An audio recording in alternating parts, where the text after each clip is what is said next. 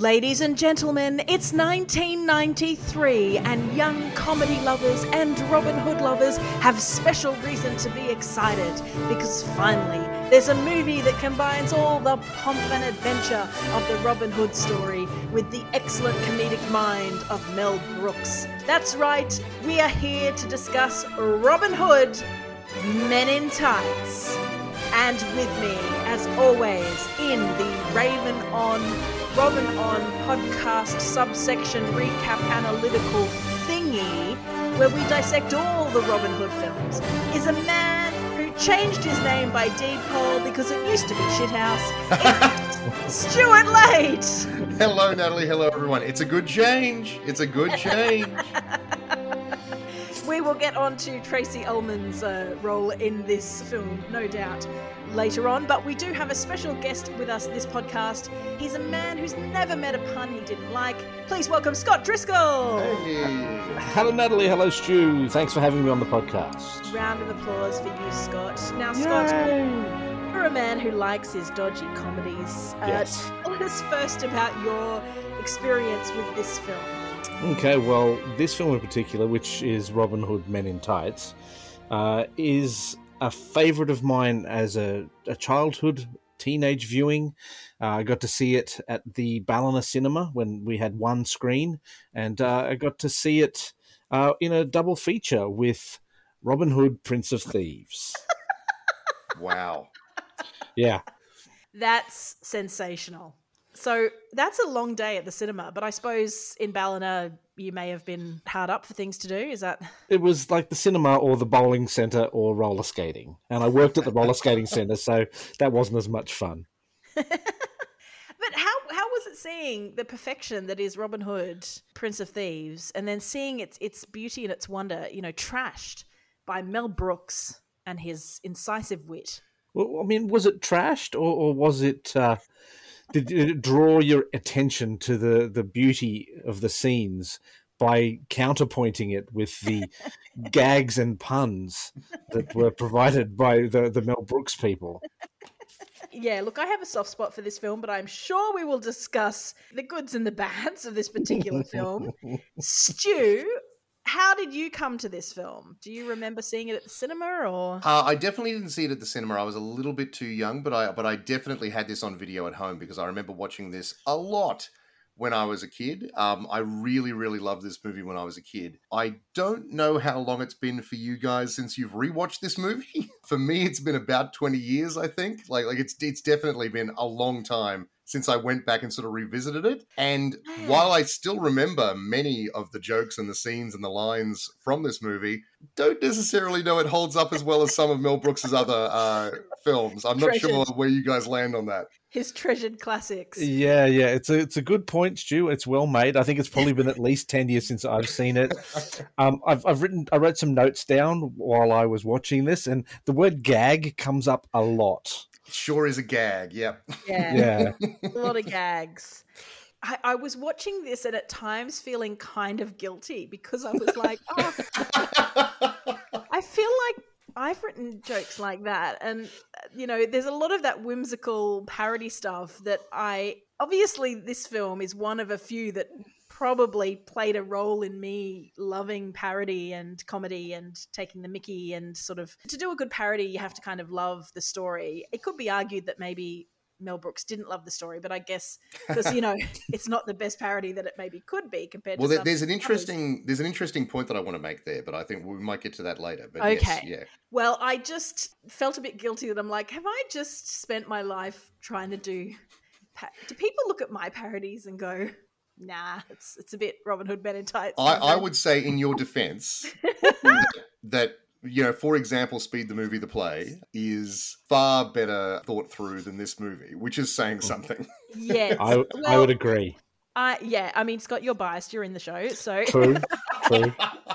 And I am biased as I co-wrote the show with Dan and Greg from the Smart Enough to Know Better podcast, and they'll be biased. But we put a lot of care into our joke writing, and we put a lot of effort into volume and quality of jokes, because you've got to kind of be hitting people with fresh stuff Sure. constantly. And I think one of the big things for me with this film, it's first on my minute challenge, which I'm sure we'll get into, but I thought it was worth bringing up initially, is how slow this movie is.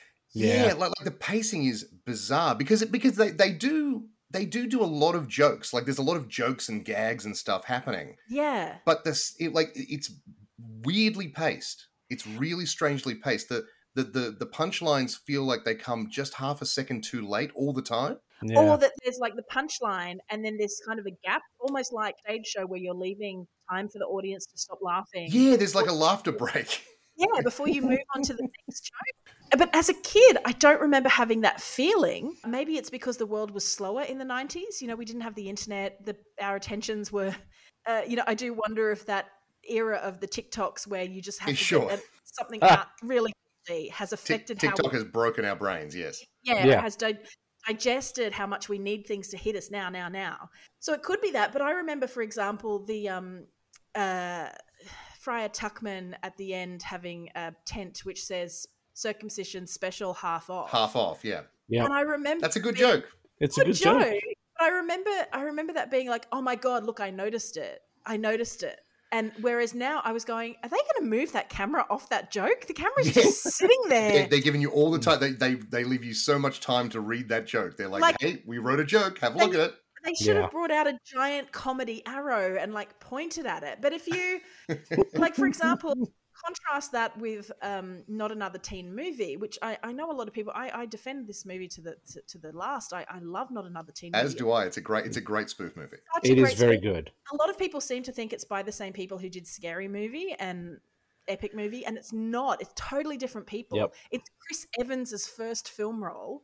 And I kind of love that Captain America's first film role was like a high school John Hughes spoof movie. And he's so good.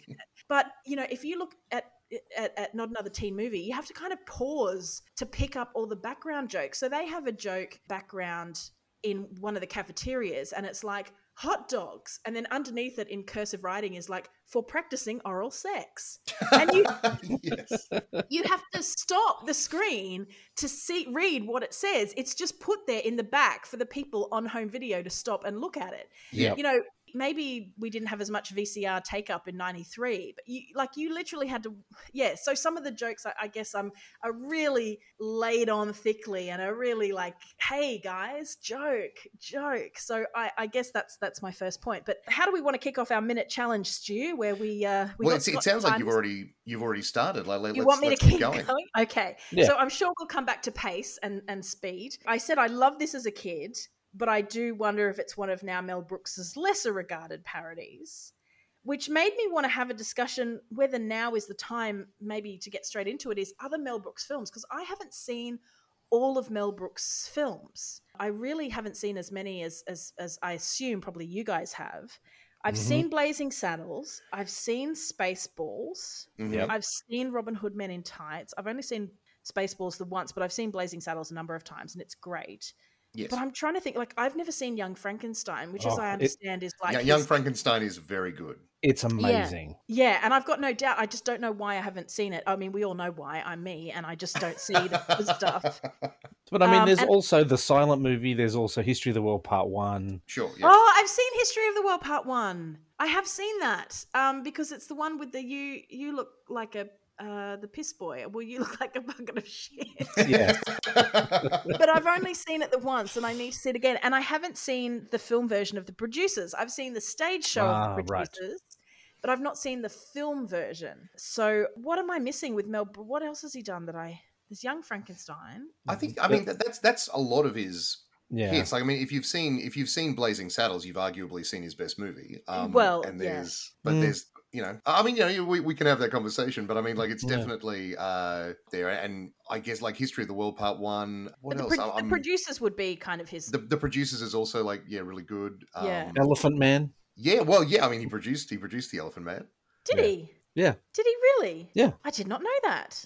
That's an interesting. Yeah, Brooks Films, like his film company, Brooks Films, produced a whole bunch of things that you wouldn't have expected. There's all the like he was a very big like promoter of I talk about him in the past tense. He's still alive. He's like Yeah, he 96 is. years old. Yeah. But no, he's a big film buff, and not just for comedies. Like he loves like genre stuff. Like you can see, he loves westerns. He loves like old horror movies, which is why Blazing Saddles and Young Frankenstein are great. He obviously has a big soft spot for like musical theater because it's in all of his films. Yes. And obviously, The Producers is such a seminal film of his. Yeah. To Be or Not to Be. That's another good one. Yes. Dracula Dead and Loving It. See that's in the middle, the sort of the 90s period where I'm like, the bloom came off the rose a bit, didn't it? Yeah. Yeah. Life Stinks. Don't know that one. Mm. But I mean, Mel Brooks as a filmmaker is, as a comedian, he has this wonderful, because he's Jewish and he imparts so much of that sense of mocking, truth to power kind of thing. Like just you take away someone's power by mocking it, and with comedy. And I've always respected that, and I've always loved that as a way to deal with the world's problems is by doing comedy. And Springtime for Hitler is just like, it's glorious. And the fact that he's a Jewish man writing this, it just takes so much of the power away from the Nazis. And one of the things that we say in impro as kind of a bit of a personal credo is when you try and establish a line of what you can, what to do on stage, what's going to get laughs, is Nazis are funny. Yep. The Holocaust, not funny. Yes. So, yes. But I mean, still then you've got films like Life is Beautiful, whatever, that can make beauty out of an ostensibly terrible, horrendous event. But the best way to take away the Nazis' power is to spoof them, is to show them off for being the, tawdry idiots that they were. Yeah, absolutely. I mean, you take away the damage that they caused, but not hold them up as this like, oh my God, they're so scary. It's like, no, they're literally doing can-cans and kick lines and, it's just glorious. So I think, I mean, that is what Mel Brooks's legacy will be. Touch wood that he's still with us for some time. But yeah, he will maybe because he doesn't have as much to skewer with something like Robin Hood or Dracula, it doesn't have as much bite. I definitely think that. I was sort of alluding to this before, and I think it's probably a good way to sort of get into it, is the fact that I think it's clear that his older movies, like, so he starts with The Producers in 1967 and then moves on to like Blazing Saddles and Young Frankenstein are in the 70s. Silent Movie, History of the World, these are all movies that he would have, and genres that he would have grown up with. And I think they work because the genre parody is spot on in all of those movies. Like 100%. Western and horror. I think his first the one where he's kind of doing it because he's Mel Brooks and he makes spoof movies, is maybe Spaceballs. Like that's the one that feels like I love Spaceballs. I think it's a good movie, and I think most of the jokes work in that. But so much of the humor in that movie. What Are You, Colonel Sanders Chicken is a glorious. Yes, exactly. Combing the desert. And like the ending where like the alien is doing the can on the bar, like just prime Brooks silliness. But they're always doing, like, Blazing Saddles ends with that massive musical number. Sure, exactly. That's how he ends a movie. That's just what he does, and that's fine. Like that's fine. But I think that's the one where you can feel that he's not really, because that's a contemporary film. So he's a middle-aged man by that point. Seeing this silly space movie become the biggest thing in the world. Yes. And he's like, I guess I have to make a parody of this. Yeah. So he packs it full of jokes that make sense to him, but there's not a lot of direct parody of Star Wars in that movie. Right. It's just general sort of science fiction. And I think it's interesting in this movie, in Men in Tights, that's kind of what's going on, because he's not really parodying Robin Hood, Prince of Thieves. Cary Elwes is Errol Flynn. He's not Kevin Costner. No. This is basically a parody of the Errol Flynn, The Adventures of Robin Hood. You could argue that it's more that, but I mean, the Sheriff of Rottingham is Alan Rickman. That's sure, yeah. I mean, he's meant to recall Alan Rickman, but yes. It's sort of, and I've got some stuff to say there as well. But I mean, in terms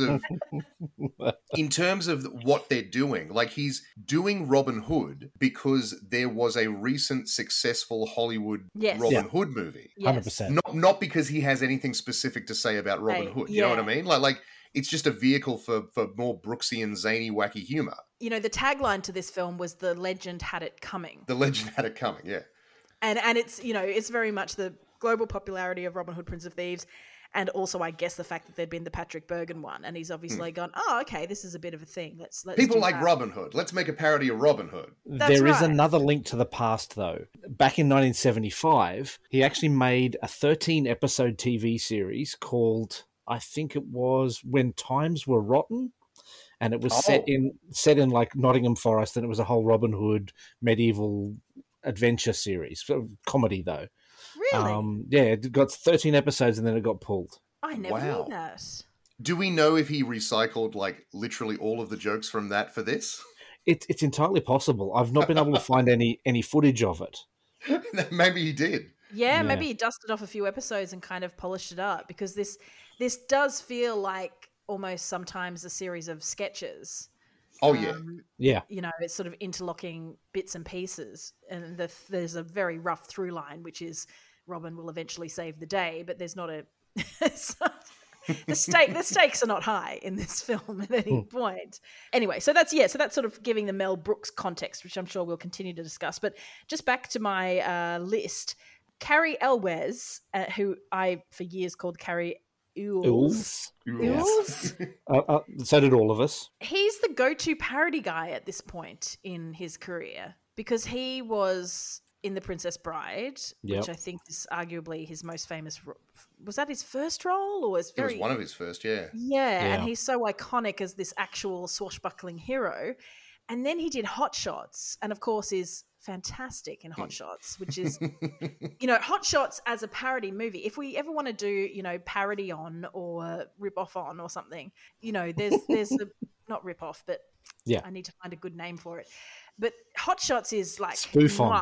It's spoof on. It's Hot Shots is, or is that a porn podcast? I don't know. You decide. But Hot Shots is glorious. It's a fantastic movie. And while it is obviously a Top Gun send-up, it has all these other pop culture references thrown in. And it, again, is a big influence on me, arguably much more than Robin Hood Men in Tights. Hot Shots is right up there. He was in that as the Val Kilmer character, and now he turns up as Robin Hood in an English accent. What is it about Carrie Elwes at this point in his career that he's taking two parody roles one after the? I mean, is it just getting to work with Mel Brooks? Like, I could see anyone accepting a role to work with Mel Brooks at this point. I think it's because his big breakout was The Princess Bride, which isn't a parody film, but it is a very jokey sort of movie. It's a very lighthearted fantasy sort of movie. So he is like beautifully handsome. And like classic leading man handsome, it's almost like the opposite of what normally happens, where like a funny guy happens to be good looking, and so he gets pigeonholed into very boring leading man roles. With Carrie Elwes, it seems to be that like because his big breakout was a fairly comedic performance, everyone decided, okay, you're the funny guy now. Yeah. Hang on, wait. It's saying that he's been in Stranger Things. Yeah. He was in Stranger Things. The most recent when? No, not the most recent series. It was when was it? Series 2 or 3? That's the one I haven't seen. I think it was series 2. I seem to have gone straight from series 1 to series 3, and then I haven't seen series 4 yet, because kind of everyone was getting into it, and I was like, Wow. Everyone's just so into it. Like, God. But that would make sense why they cast, because they had Matthew Modine in the first series. Yes. And if you want your 80s, 90s pin-up dudes, then Totally. yeah, of course, you'd go to Carrie Elwes. But what else has he done? Just here, he's in Days of Thunder, apparently. I don't remember that. I don't remember that either. He's in Twister. Oh, I remember him in Twister. He's like the bad guy. He's like the bad guy in rival. Twister, yeah. Yeah, he's like the rival tornado chaser. Kiss the Girls, Liar Liar. He kind of went into purgatory for a while, but he was in Saw. He was in the first Saw. Yeah, that's right. He was too. Which I haven't seen, because actual horror movies make me weird. I don't really kind of gravitate towards them. He played a recurring cat burglar character in a TV show called Psych. Okay. Is that the one with Timothy Amundsen in it? Yes. Psych? Yes, he's great. Timothy Amundsen from Gallivant, Stu, the king. Yes, Correct. Yes, very, very well. Gallivant. Very aware of his work. God, that guy's a legend. Anyway, back to Carrie Elwes. So, yeah, he's kind of parody guy at this point, but he's good at it. But he's one of the best things in this movie. Yeah. Yeah. he's very personable. Speaking of actors in this movie, this time around, I was really taken with how good Roger Rees is as the Sheriff of Rottingham, because he was always just kind of a big silly character when I was a kid. And I realized, like, because I looked him up. He sadly died in 2015. But he was like this incredibly well-respected Welsh stage actor, like Royal Shakespeare Company, went to Broadway. Like, when he died, Broadway dipped their lights in his honor. Like, has an incredible stage legacy as a dramatic actor. And here he is as this very over-the-top. But it just shows you how good an actor he is, that he pulls off this character, and every facial expression, every vocal he has this vocal tick of changing his words around when he speaks. So, it as spoonerization. Spoonerisms. Yeah. Except they forget all about that in the third act of the movie. Yeah. Yes, they goes do. away completely. Yeah. He does. But it's, at least they start with something. But he plays it so well. Like, he's really, really good in this role because he's not like Alan Rickman's Sheriff of Nottingham. No, he's obviously meant to like that. That's like who he's supposed to be and who he's meant to be sending up. But do you know what I've realized on this watch? And I've never picked this up before. Do you know what I think he's doing? What? I think he's aping John Cleese. John Cleese? I think he's doing a John Cleese. I could see John Cleese playing the Sheriff of Rottingham. Well, he did play Robin Hood once. Yes, that's true. I just feel that the way he's acting, the way he's playing the role, I was just thinking, this is John Cleese. He's doing John Cleese. I didn't pick that, but I can see it. I can see why you would pick that. The thing that really keyed me into that was the bit where he has to give the bad news in a good way. Yeah. Right. And he does the big joking, and that's exactly, that's Basil Fawlty. Like, that's... Yes. That's, yes. Yeah, definitely. That's sort of, I was going to say Python-esque, but yes, if it's Basil Fawlty, it's Cleese-esque. But he's just really good in this role, which is, even things like the walk this way and doing the camp kind of stride off, like all of these kind of gaggy. Wasn't that a hoary old chestnut even when this movie came out? Though? Like, it totally was. There are jokes in here from the Stone Age for sure. Oh my god! But this is what I mean. It's to his credit that he gets it, and he looks the part. And every time he looks at Carrie Elwes, he's like glowering at him, like like he's doing a really good job because he's a really good actor. Sure, this, kind of slightly lame movie, so I just wanted to give him credit where credit's due. He was very good. Things just talking about parody, it's definitely an Errol Flynn parody with probably a little bit of the Disney movie as well, maybe. Yeah, certainly a little bit of the Disney Robin Hood, yeah. Certainly the musical numbers might do that. The Maid Marian portrayal is, I think, with the big hair, is kind of a look at Mary Elizabeth Mastrantonio from Robin Hood, Prince of Thieves, but I don't know where they get the like, oh, I'm so happy. I'm not sure who that's meant to be. If that's supposed to be someone else. It's very unfocused. It's just sort of classic. Again, it's one of those things where they seem to be generally satirizing like Golden Age Hollywood, but it's not. It's not. It's way too unfocused to be funny because it's just not specific. It's just sort of like, oh, I'm doing a funny voice. It's very broad. Yeah. Forgive the pun. Sorry. The chastity belt. I always remember that because I for some reason would go around yelling, "Call a locksmith! Call a locksmith!" which is how the film ends. Call a locksmith. It was just like a funny refrain.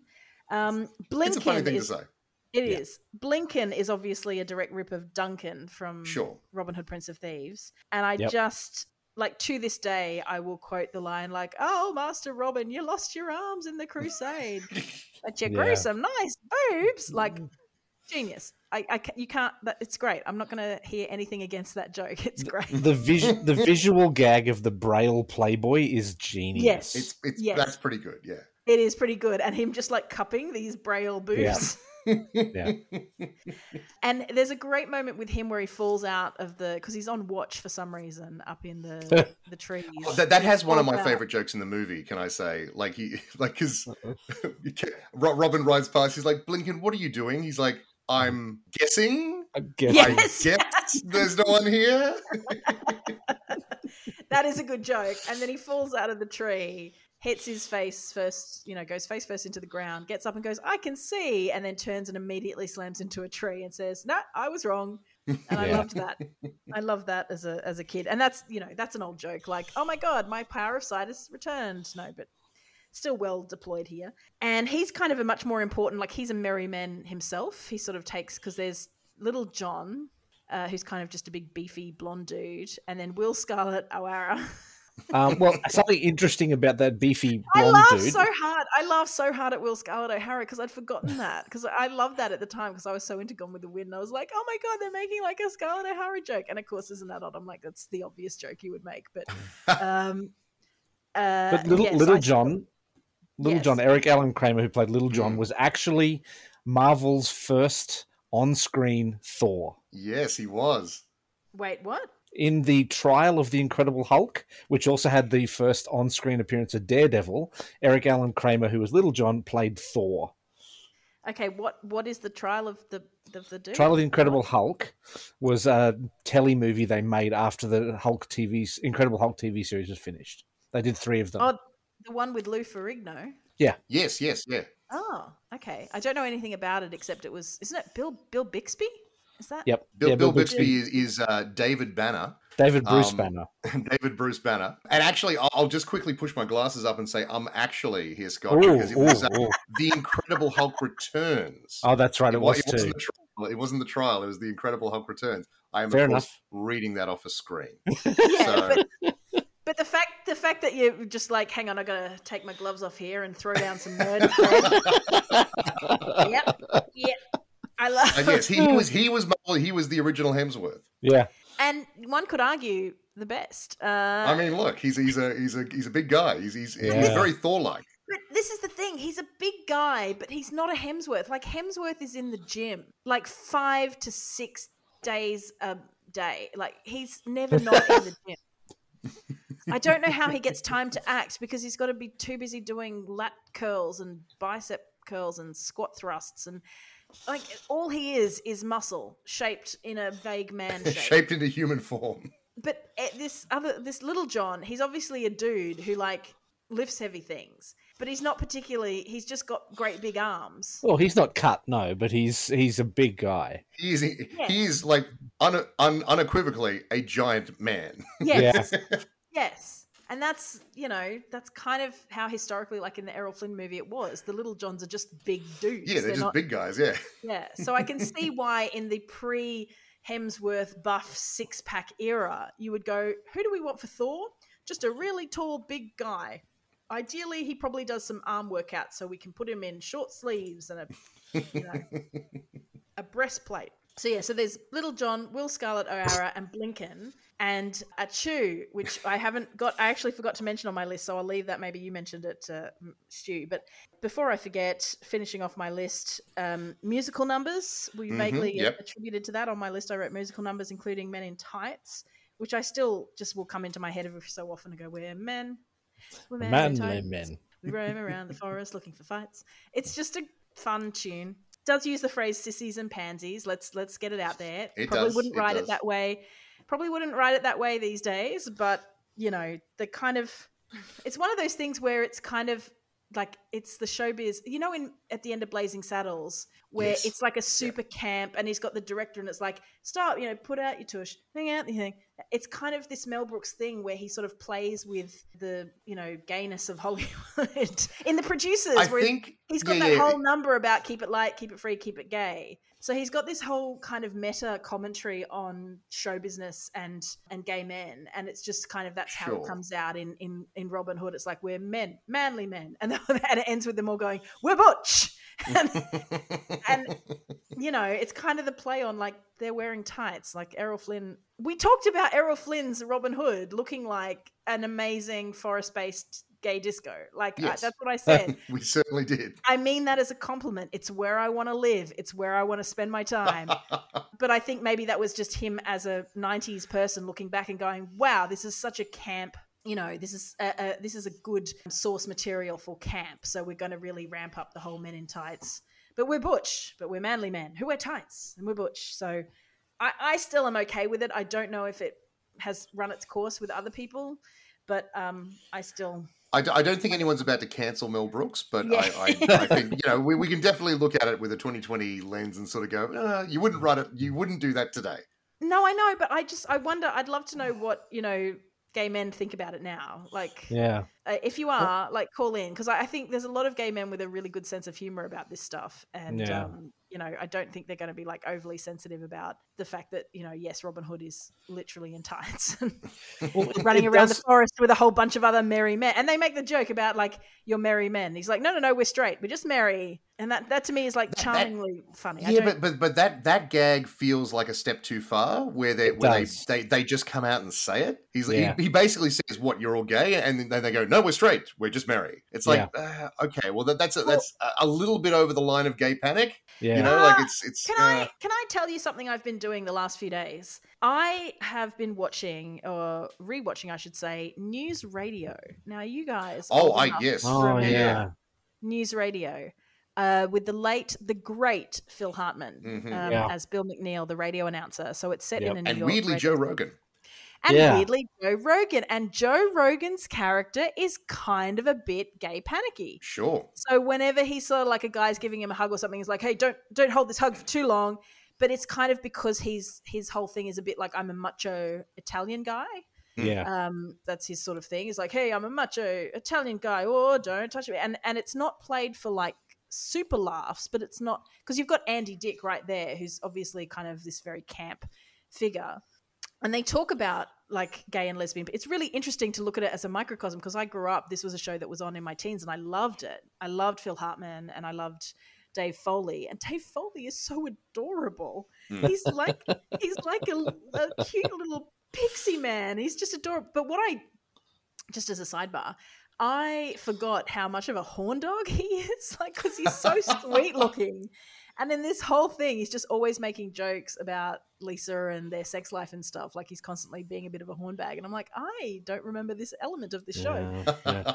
You should probably not watch the movie Postal then, Nat, because Dave has some nude scenes. Oh, really? And he's the leader of a cult. And there's at one point, I think he's in a bed with like 8 women. Aw, good for him. Good for him. So yes, but I it's been interesting sort of watching that and seeing some of the jokes, because they obviously were keeping up with topical news, because they keep referencing like the Clintons and various sort of political scandals, just keep weaving into it. And I'm like, oh yes, this would have been quite, funny and topical at the time. Yeah, so there is this little bit of like, I'm not gay, kind of, but it's not at like the gay panicky level. I can certainly see how we could look at it and say that, but it's that 90s thing of like, because they reference gay people and it's like a gay pride, but it's just, it's not a pun. It's not like a nasty punchline. This is obviously my opinion, and I does not reflect the views of Raven On in general. No. I'm just saying that other people are going to have different levels of sensitivity. So to me, I'm like, oh, okay, this is still of the like, but for a 90s show, it's on the better side, if that makes sense. Sure, yeah. I mean, you can look at the intentionality behind it and say, they're just having a bit of fun. It's not super cruel or anything like that. They're not punching down. Yeah, I don't think they're punching down because they're So anyway, so that's where I was coming from in terms of that interesting context that I've been watching that show, which is started in I think 95, which is only a couple of years after this. So it's in that era where things were changing as far as out and out homophobic jokes. So I mean, this stuff keeps going right through to sort of the late 2000s. Like it's weird going back and watching like comedies from the like early to mid 2000s now and just being like, wow, that feels way too late to be making that joke. Yeah. But isn't it true that like, particularly I'm thinking like teenage boy comedies, like I haven't seen Superbad, I think, since I saw it in the cinema, but something like that might have the old like, oh, I'm not, because like, isn't that something that teenage boys kind of go through, is this weird sense of like trying to either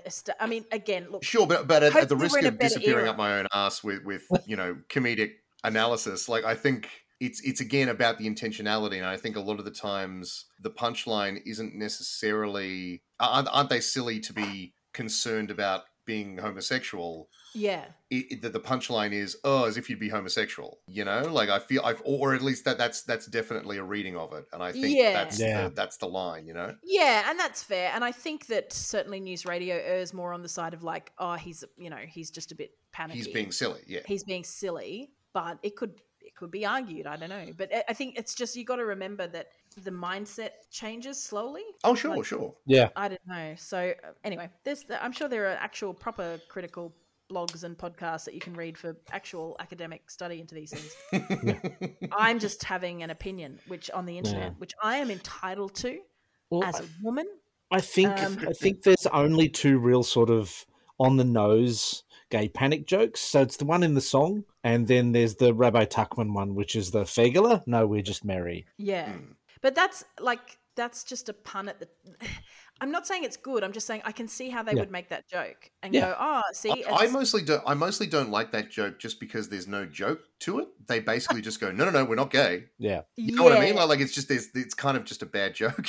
Like, yeah. Criticize it more on its lack of jokeness, and laughs than I think it was just because the word he uses, Fegele, was it? Yeah, obviously has another word that it's making the. Well, it's the Yiddish version of it. Yes. Anyway, just to wrap up my list, I've written another few things down. There are rap numbers because it's 1993, and let's put some rap numbers in there. Yeah. But when I was watching them, I was like, these are like, my name is John and I'm here to say rap, and it's that level. And I realized Mel Brooks wrote those. He did write them, yes. He wrote all the songs, including the raps. But I did love the little. You couldn't tell that an aging Jewish man wrote those raps? No, I was just interested. I was like, did he write these? And checked, and was like, yeah, he wrote those. But they still did them with conviction. And then Prince John's mole. I still love the I have a mole joke. I have a mole? It's super fun. Yeah. Anyway, I've got a few other things, but they're just things that I've written down as we've been talking. So, Stu, over to you. Yep, we've covered a lot of the items on my list, so I'll blitz through them. First, obviously, was Carrie Elwes is great in this as Robin Hood. I said that the sheriff is doing John Cleese. Dave Chappelle is in this movie. He is. He is. Yep. And he would have been very young. This was his first role. This is his first role. He was well known. He was an up and coming stand up comedian at that point. Yeah. And he had a lot of buzz around him. I think but this is his first movie. Yeah. He's very charming. He is very charming in this. Like, you can see why he's a really captivating. I know he said, like, I don't want to get into kind of what his specials and stuff is. Sure. A lot of controversy about him. So let's leave that to far more qualified people than us. I mean, I have opinions, but it's obviously a controversial area. But he is very charming, and I never knew this was him until sort of many years later. And I was just like, how young was he in this? But he's very charming. He's a charming screen presence, and he's kind of the fun sidekick. Yeah, although for my money, like I think he kind of gets lost a little bit. You can tell it's his first movie. Yes, you like can. He's just kind of there, and he's doing his thing. He's not really acting. He's just being. He's just being Dave Chappelle. Yeah, which is fine. Like that's kind of what he's there to do. Yes. But it's just kind of it's like, okay, yeah, fine. Like he does like a Malcolm X riff at one stage, and yes. And it's like, okay, sure. I did like, as a kid, we always loved it, my brother and I, when he was like, stop, I've got to pump. I'm out of air. I've got to pump, and just pumps up his Reeboks. Yeah. Because did you guys remember those Air Jordans? Oh, yeah. They were insane. They were so insane. I think my brother got a pair, but I don't think I ended up getting them because they just weren't right for my feet or something. But that's all we wanted was freaking Air Jordans where you pumped the basketball shaped pump and it would put air in your shoes, and then every other shoe company came up with their own version. But they broke because how can you have a pump what does that even mean? What does it even mean? Yes, sorry, Stu, carry on. No, that's all right. The next item on my list was recycled jokes. So there's at least two pretty egregious callbacks in this movie. Yeah. So the first one, obviously, is "It's Good to Be the King." Yeah. Which is a direct reference to History of the World Part 1. And I the thought other that- one yeah. is, and I'm trying to remember what it is now. The Black Sheriff line from Black Sheriff, yeah, exactly. It's in the same space. Yeah. Yeah, they say, but then they put a hat on it by saying, "Hey, it worked for Blazing Saddles." Yeah. It's like, okay, sure. There's a Fair really enough. there's a really nice goof with that moment too. If you watch it back, there's an extra in the background that's out of sync. Oh, really? Yeah, and he says Black Sheriff or something like, and no sound. Like they've all finished no. saying Black Sheriff, and he just says it again. That must be very common in movies to have people randomly saying things and then cut the sound. Yeah, I forgot to mention, like, Patrick Stewart as the last minute cameo as King Richard. Oh yes, I had that in there. That's on my list as well. Oh, is it? Patrick Stewart doing Sean Connery very specifically. I have Yes. no memory of him doing a Scottish accent. No, Yeah. neither did I. no I remember memory. him showing up because I remember him showing up and being like, "That's Captain Picard." Yeah. You know. Well, because Sean Yeah. Connery wanted $1 million to do that cameo, and Yeah. Mel Brooks went, "I haven't got room in my budget." Yeah. Wait, are you serious? Yeah. Mel Brooks Yeah, asked Sean Connery? Mel Brooks wanted Sean Connery for the role of King Richard, and he said, No. "Yes, I'll do it." Sorry, he said, "Yes, I'll do it, but it's going to cost you $1 million, Mel." Wow. I Yeah. did not know that. That Yeah. is very strange. And so they just got Patrick Stewart to show up and do a Sean Connery impersonation. Yeah, More or which less, yeah. is much funnier anyway. But the other cameo they wanted and didn't get because of the cost is there was supposed to be, if you recall in Hot Shots, the Martin Sheen, Charlie Sheen, Oh, I Loved You in Wall Street. that there was joke. There was That- supposed to be a Kevin Costner, Oh, and he wanted $5 million. that's just To appear in Mel. Well, he's asking because he doesn't want to do it. That's No, why exactly, he's asking yeah. that much. He's like, if you really want me to do it, I'll do it, but this is how much you get. Yeah. Like Elizabeth Taylor didn't really want to do Cleopatra, so she said, "Yeah, for $1 million I'll do it." And they were like, "Okay," and then she had to do it, and then it was a massive flop. But you know, Yeah. she did have a fling with Richard Burton, so Yeah. swings and roundabouts, I guess. And But- they wanted so one last one. They wanted Hulk Hogan to be Little John. I can see that. Wow, okay. I right. can see that. Yes, I can see that. And But the guy that they've got. Yeah, Yeah. he decided he wanted to do Suburban Commando more than Robin Hood Men in Tights. What? Look, I think it's a wash. Suburban Commando? What? Are you not familiar with the oeuvre of the Hulkster? There was one. Was he in The Babysitter or something? Or no, The Rock was in The Tooth Fairy. No, Hulk Hogan was in some. Was he Mr. Mom? Mr. Mom, I think. That's- No. What was he in? He was in some family comedy with kids, and surely. Sure, yeah. It's a rite of passage for wrestlers in Hollywood. Yeah, they have to do something which makes them look sweet despite their incredibly jacked,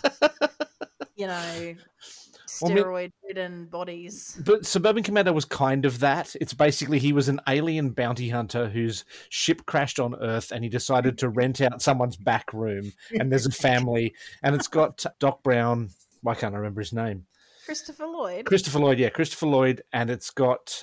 Wow, this sounds terrible. I can't remember her name either. The wife from The Shining, Shelley Duvall. Shelley Duvall. They're the Oh, poor parents. Shelley Duvall. Yeah. So but then these other alien bounty hunters are chasing him, and they come down and they cause a ruckus. And he teaches. A ruckus? He teaches the family how to be self-sufficient and strong, and they learn a lesson about life and love. And Christopher Lloyd steals his blaster and then shoots red lights, and then goes and gets his kids' bikes back from the neighborhood bullies. The Well, movie we were thinking of was Mr. Nanny. Ah, Mr. Nanny. Nanny. Yeah. Yeah. It was that whole thing of like, you know what? Arnold Schwarzenegger as a kindergarten teacher was hilarious. Let's Yeah. put other really big dudes, big dumb dudes around That kids. was the thinking. Yeah. That was the thinking in the 90s. Let's just put really weird, threateningly large men around children.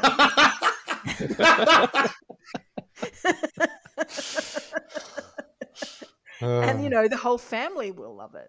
Cocaine's a hell of a drug. It is a hell of a drug, guys. Yeah. The next item on my list is show tunes. To close it Yes. out, we've mentioned everything else.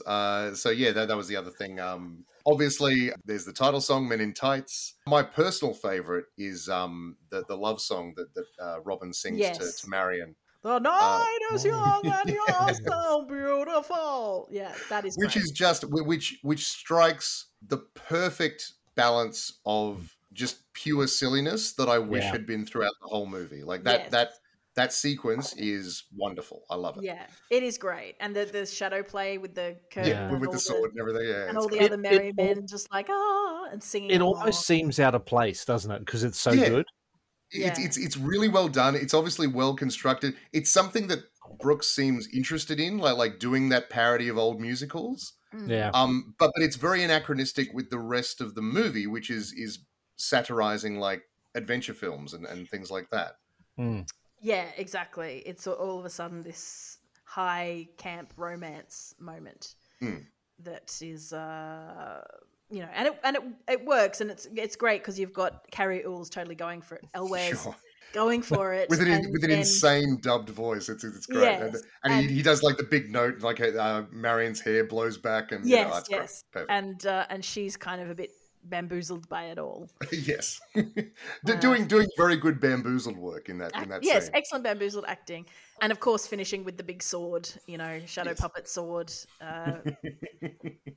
Look, I like a dick joke. What am I going to tell you? Hey, it's a good one. It's a good good dick joke. It's a good fun joke. one. It's a good joke. What do we think about Brumhilde, her German? Who is she? Like I mean, the thing is, like, I guess there's a little bit of like the Disney version, Yes, the chicken. The chicken in Madam, that, or Madam Cluck, Mrs. Cluck. Madam Cluck, and then there's also a little bit of the Errol Flynn version. I think Marion has a chaperone. Yes, she in always that one as well. and in Robin Hood, Prince of Thieves, she has that friend who pretends to be her. Yeah. Sure, yeah. So it's kind of But it's more like a lady in waiting rather than like a chaperone sort of thing. But I guess like there's more comedy to be mined out of like a gooseberry than someone else.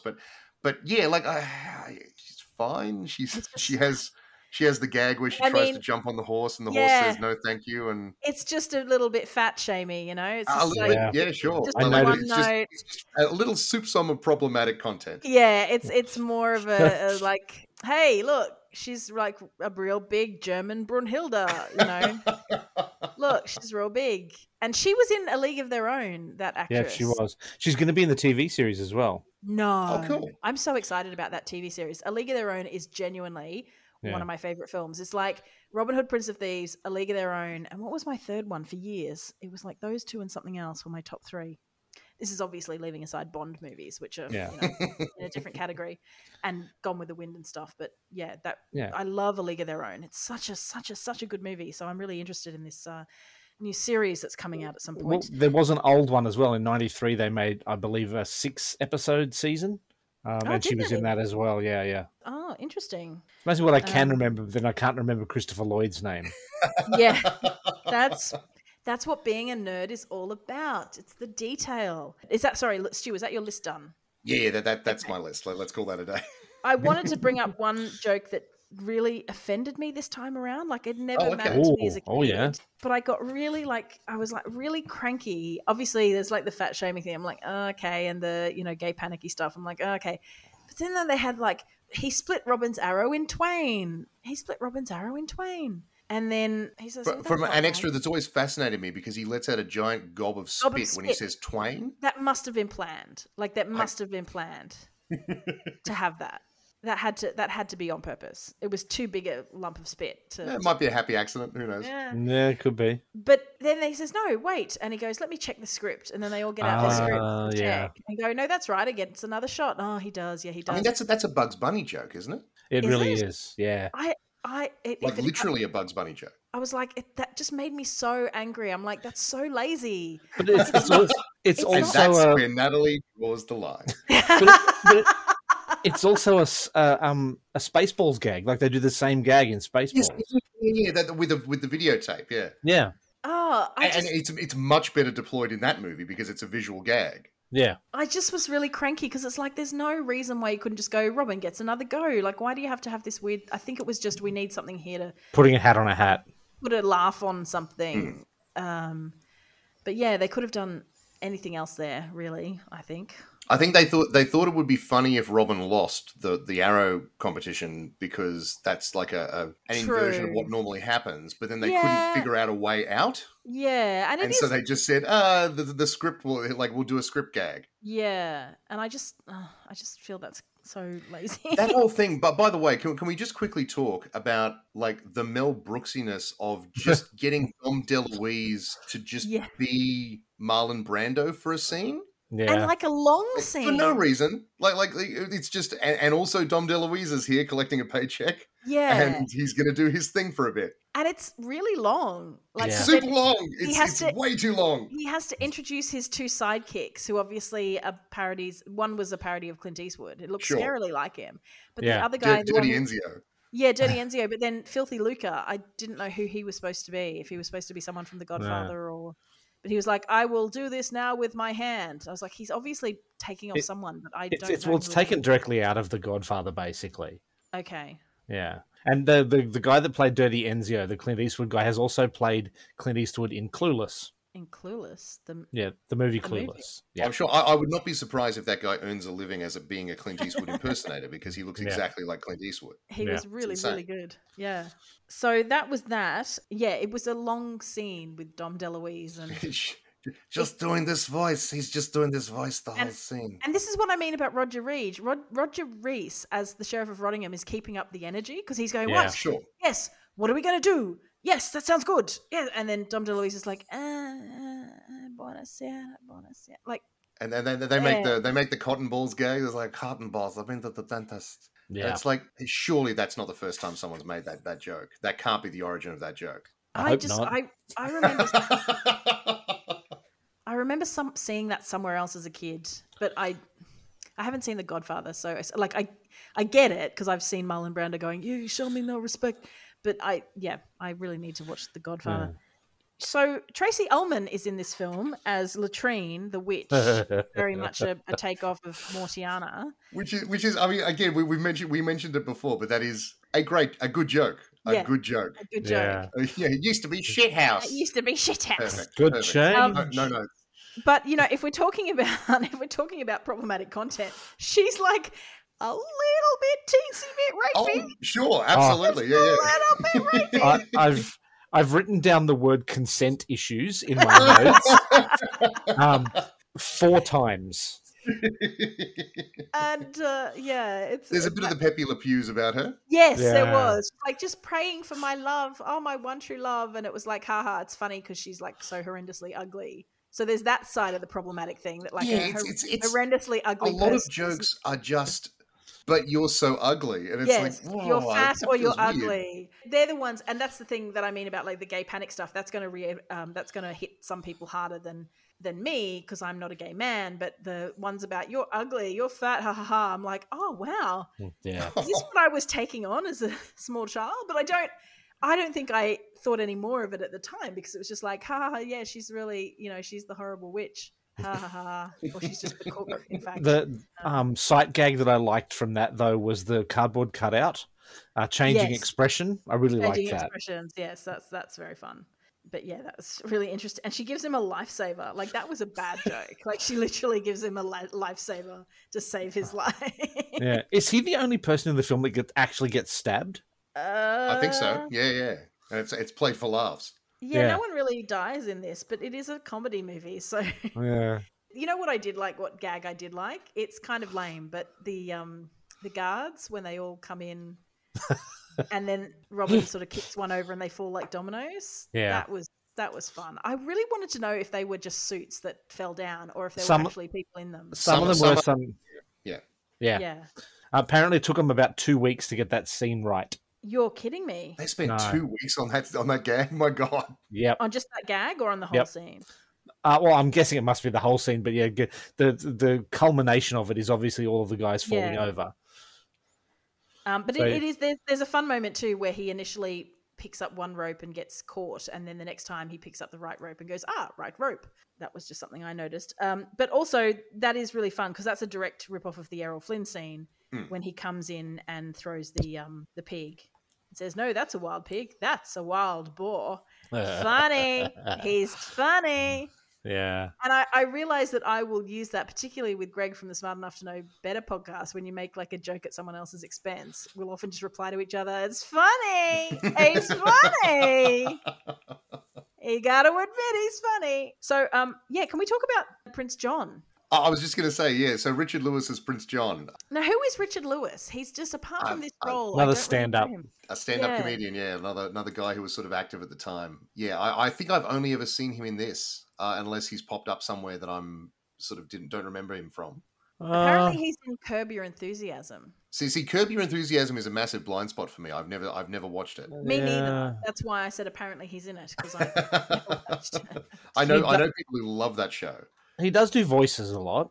But he's very fun. But he's not really acting as much as just... No, he's just kind of commenting on things. He's acting sort of like a Greek chorus almost, but yeah, it's weird.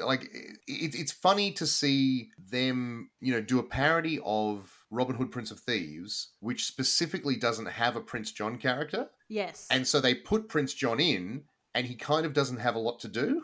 It's interesting. Like they don't seem to have learnt the lesson there of you have to give him something to do, otherwise he's just sort of sitting there like commenting on things. And it's an interesting ending because it's not really in any other... Oh, I suppose it is in Robin Hood, the whole Marion has to marry the sheriff. But that one she's forced to. In this one, she's like, no, if you let Robin go, I will marry you.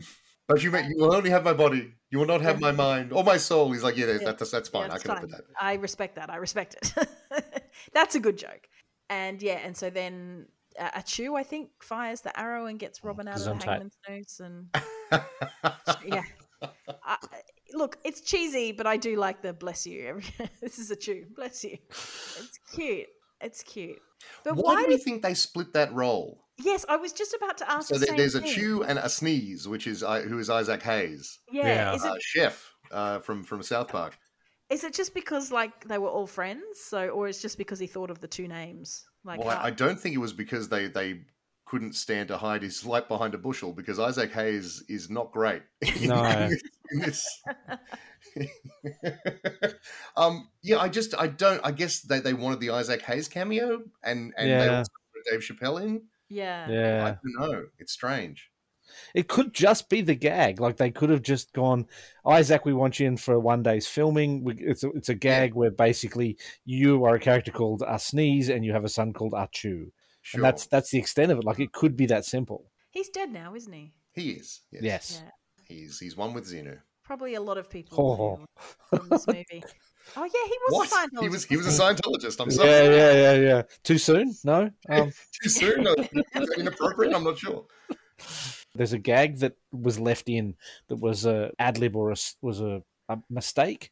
When Robin's fighting at the end with the swords with the sheriff, and the sparks are happening, and he says shocking. It's because the way they make swords spark in films is by running a battery cable to the sword. Sure. And apparently the wiring was quite bad on the hilt of his sword, so if he started to sweat, he would get shocks. Oh, God. Oh, Jesus. So when I say a battery, I'm talking like a little 9-volt battery. Like it's not... Oh, sure, yeah, but he'd get like a buzz. Yeah. So apparently the shocking was because he got zapped by his sword. Oh, Jesus. Okay, and they left it in. They left it in, yeah. Because I thought it was like a bizarre left field, like James Bond reference. Look, maybe it could be read that way. They decided to do that. Yeah, that's how weird. Another gag I enjoyed was the reveal that Marion's last name is Bigel. Yeah. Oh yes. It's Loxley and Bigel. They go great together. I only got that this viewing. Never got that before. Because I never really had bagels, and I didn't know. Sure, bagels were the thing in the 90s in Australia. I didn't know what lox was. I had to look that up recently because I think Seth Meyers was talking about it in a sketch on his show or something about lox, and I was like, "What is lox?" And it's salmon. It's smoked salmon. It's smoked salmon that like you get on a bagel. Yeah, but Americans call it lox. So then, because I always wondered why they spelt it LOXSLEY, not LOCK. And it's to make that joke. To make the gag, yeah. So this, according to Wikipedia, this film holds an approval rating of 41% on Rotten Tomatoes. It's not well regarded. and an average rating of 5.1 out of 10. The critical consensus reads, undisciplined, scatological, profoundly silly, and often utterly grown. How scatological is it, though? It's actually not that. There's not a lot of poop and fart jokes in this Yeah. movie. I mean, There's a lot more boob jokes and sex jokes. There's a toilet at the start with Blinken sitting in the open after the castle gets repossessed. And she is called Latrine. But yes, profoundly silly and often utterly groan-worthy, Robin Hood Men in Tights still has an amiable, anything-goes goofiness that has made it a cult favourites. No. Audiences polled by CinemaScore gave the film an average grade of B on an A+ to F scale. No. I don't think I'd give it a B. I'd probably give it a C. But it grossed $35.7 million in the United States and Canada. It is Brooks' fifth highest grossing film. A worldwide total of $72 million in 1993. I mean, it doesn't look very expensive. You know? No, I'm sure it made its money back. I mean, it was... Oh, yeah. But it's not an expensive film. You can see where the money went. Yes. Yeah, there's parts that look genuinely impressive. Like they've got lots of extras, they've got a big set, and then there's other parts where they're just standing around in a field, and it's like, my God. Yes. But I mean, it's weird. It is weirdly charming. It's one of those movies where it's mostly Cary Elwes carrying it on his back, where he is such a lovely presence, even when he's just like straight hamming it up, that you're willing to go with it. Like you're just like, okay, sure, whatever. That definitely seems to be the vibe of the film. I think it was very interesting that we all watched this on ABC iView. Yeah. When we were looking for it, it's on ABC iView, which is like the ABC is our national broadcaster, like the BBC in the UK. And they have a streaming service called iView, which is very good, has a lot of great content. But I couldn't believe it when we were going, oh, does anyone know where it is? And it's on ABC iView. Yeah, completely bafflingly on iView for some reason. Yeah. It's, for free. Yeah, totally for free. If you're in Australia, you can watch this movie for free right now. And well, the thing that taught me was that while I was looking for this movie, I realized iView has like random movies that it will put up every once in a while. Yeah. There you go. Like there's a weird little mini collection of just some random movies on iView right now. It's bizarre. A lot of my tax dollars going to that. I'm glad. Like Going to whatever nominal fee secured the streaming rights to this. Well, it's that and the 4 comedy shows that they make a year on the ABC. Don't get me started on that. I've got one thing though. Just I wanted to add. There's a gag I think they missed that I think should have been in there. Yeah. What? So when Marion's trying to get when the sheriff's trying to get the Everlast off Marion, he's using obviously a modern jackhammer. Did they miss a vibrator gag there?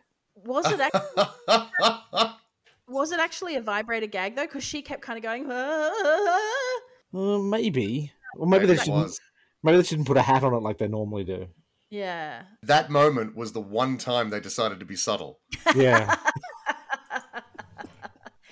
Well, it has come time now to do our rankings. So this is our 7th film, I believe. It is, yes. That we are ranking, and yeah.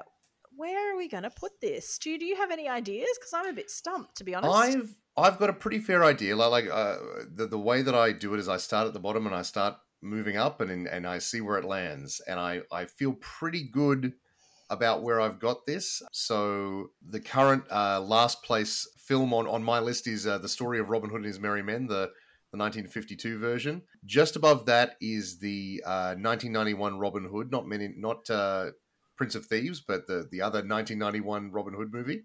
Patrick Bergin, yes. Patrick Bergin. And above that is Robin and Marion. And this movie is not better than Robin and Marion. So I think it's going right in the middle there between... So in third last place. So I guess technically that's 1, 2, 3, 4. In 5th place out of 7. I think I'm actually the same because I have Story of Robin Hood at the bottom, then Robin Hood 91. Then I have the Robin Hood 1974 animated. And even though that is not, as we've discussed, it's not a film that hangs together super well, it's probably one that's better than this, I guess. But at the same time, this is a weird one because it sits outside. It sits in that comedy parody Mel Brooks thing. It's hard to find a space. But I mean, just as a film, I think it's not bad, but it's not good. Like Yeah. it's just sort of a really patchy watch. Yeah. It was very nostalgic for me to revisit it because I loved this movie as a kid. Yeah. But I think coming back to it, I'm like, oh, some of those jokes just don't work. Yeah. And some of them do. Some of them are funny, but like some of them just aren't. Yeah, they just don't work. So I think this goes above the two outright failures on this list. But I think it can't go above Sean Connery and like similarly, it can't go above the animated one for me. no, exactly. And at best, and it not- could tie with it. At best, it could tie with it. But if Sure. I'm going to do that, then I'm cheating a bit, aren't I? And I would argue that like the Disney animated Robin Hood has better songs, even though like Men in Tights is funny and the the love song is funny, but then they also have Marion sing a song, and there's no jokes in that song. It's just a song. It's just a damsel in distress. It's just a fairly straight like I wish song. Yeah. Yeah. So which is weird. Yeah. It feels And out of place. Yeah, exactly. Like why is she singing this song? It's bizarre. It's kind of a Disney princess song. Yeah. And then they I wonder if it was meant to be a parody that just doesn't land for me anymore, but they do the pop version, like the R&B remix version at the end with like the duet over the credits, which was a very like 90s thing. It was. But it doesn't play as a joke. It plays like they've just done a version of the song. Yes, that's right. Yeah. Like, it's for realsies. Yeah, they're doing it for real. Like he wants this to be a chart single. They tried to have their cake and eat it too because they had the rappers like the Merry Men come back and go. Oh yeah. So that's the story and it's all good. The sheriff is in jail and Robin's in the hood or whatever it was. They tried to do that sort of little comedy bit and then go into a serious like, where is he? Where is he? Yeah. Yeah, odd. Tonally, very weird. Totally very jarring. So there we go. Scott, your final view on the film? Still watch it? Yeah, look, I would still watch it. I think it'll probably be a couple of years before I see it again, just because the gags, as you say, seem a bit stale. They do not seem to land as well as they used to, but there's some spectacular performances in it. Like Carrie Elwes in particular is amazing as a Robin Hood. I think it's the humor that lets this one down, which is a very fatal flaw in a Mel Brooks parody movie. Yeah, exactly. I enjoyed it. It's not an enjoyment it's a different enjoyment than I had when I saw it the first time. Yeah, and look, I would be remiss coming on a Robin Hood podcast, and I was live tweeting about this to the two of you. And I have to put this out there to the universe. There's an Australian Robin Hood film that's only recently been made. It was made in Victoria. It's called The Siege of Robin Hood. It looks bananas. It is all kinds of cuckoo bananas. Watch it at your own risk. I enjoyed it, but it is madness. The only reason. Doesn't it have Merlin and dragons in it? It has Merlin in it. It has Sir Lancelot. Look, I'll pimp it because it is an independent production where people put their own money into it and people kickstarted it.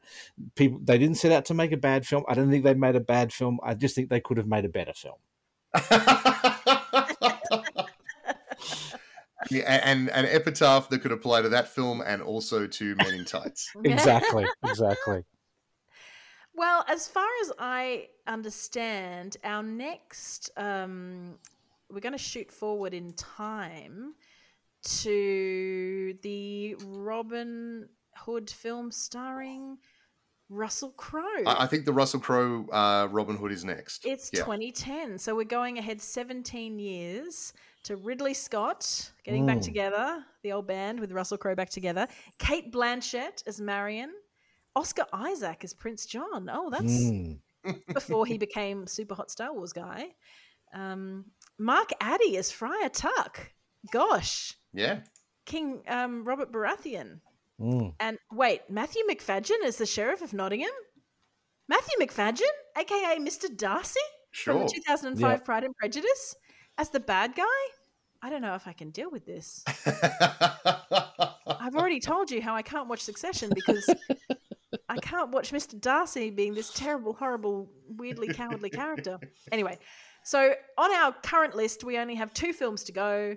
Robin Hood 2010 with Russell Crowe, and then Robin Hood 2018 with Taron Egerton and Jamie Foxx. So we will be back in the future with more Robin On.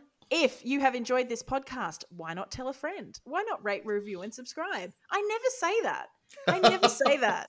I feel like it's implied. Do that. People could rate, review, and subscribe, but I feel weird asking people. Like, they've already got to listen to us, so they need to... Wait, Natalie, do you have a Patreon? I do have a Patreon, Scott. Thanks so much for asking in such a patronizing way. www.patreon.com/girlclumsy is the Patreon, and thank you once again to the blessed people of my Patreon. I'm sure we can talk about it in another time, but I recently lost my grandmother, the wonderful, marvelous Queen Pat, and I had to sort of explain that to my patrons, and they've been absolutely lovely, and outpourings of support and, you know, praise for her. Which is all that is needed. I'm fine, but yes, they were there for me, and I really do appreciate it. The last couple of months have been a bit tough, and then just supporting me into the future, because of course this is the month when House of the Dragon begins. It's so soon, everyone. It's so soon, and Stu and I will be doing that in all earnestness.